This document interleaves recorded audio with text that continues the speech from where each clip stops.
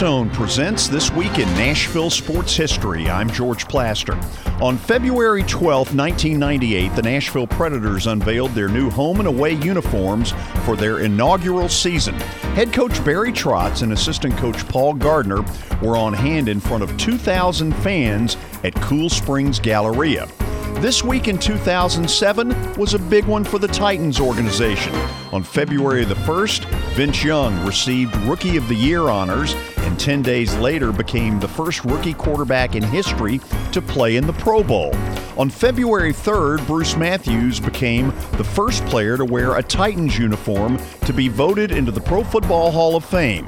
This has been This Week in Nashville Sports History, presented by Bridgestone and the Nashville Sports Council. I'm George Plaster for 102.5 The Game, ESPN Radio, Nashville.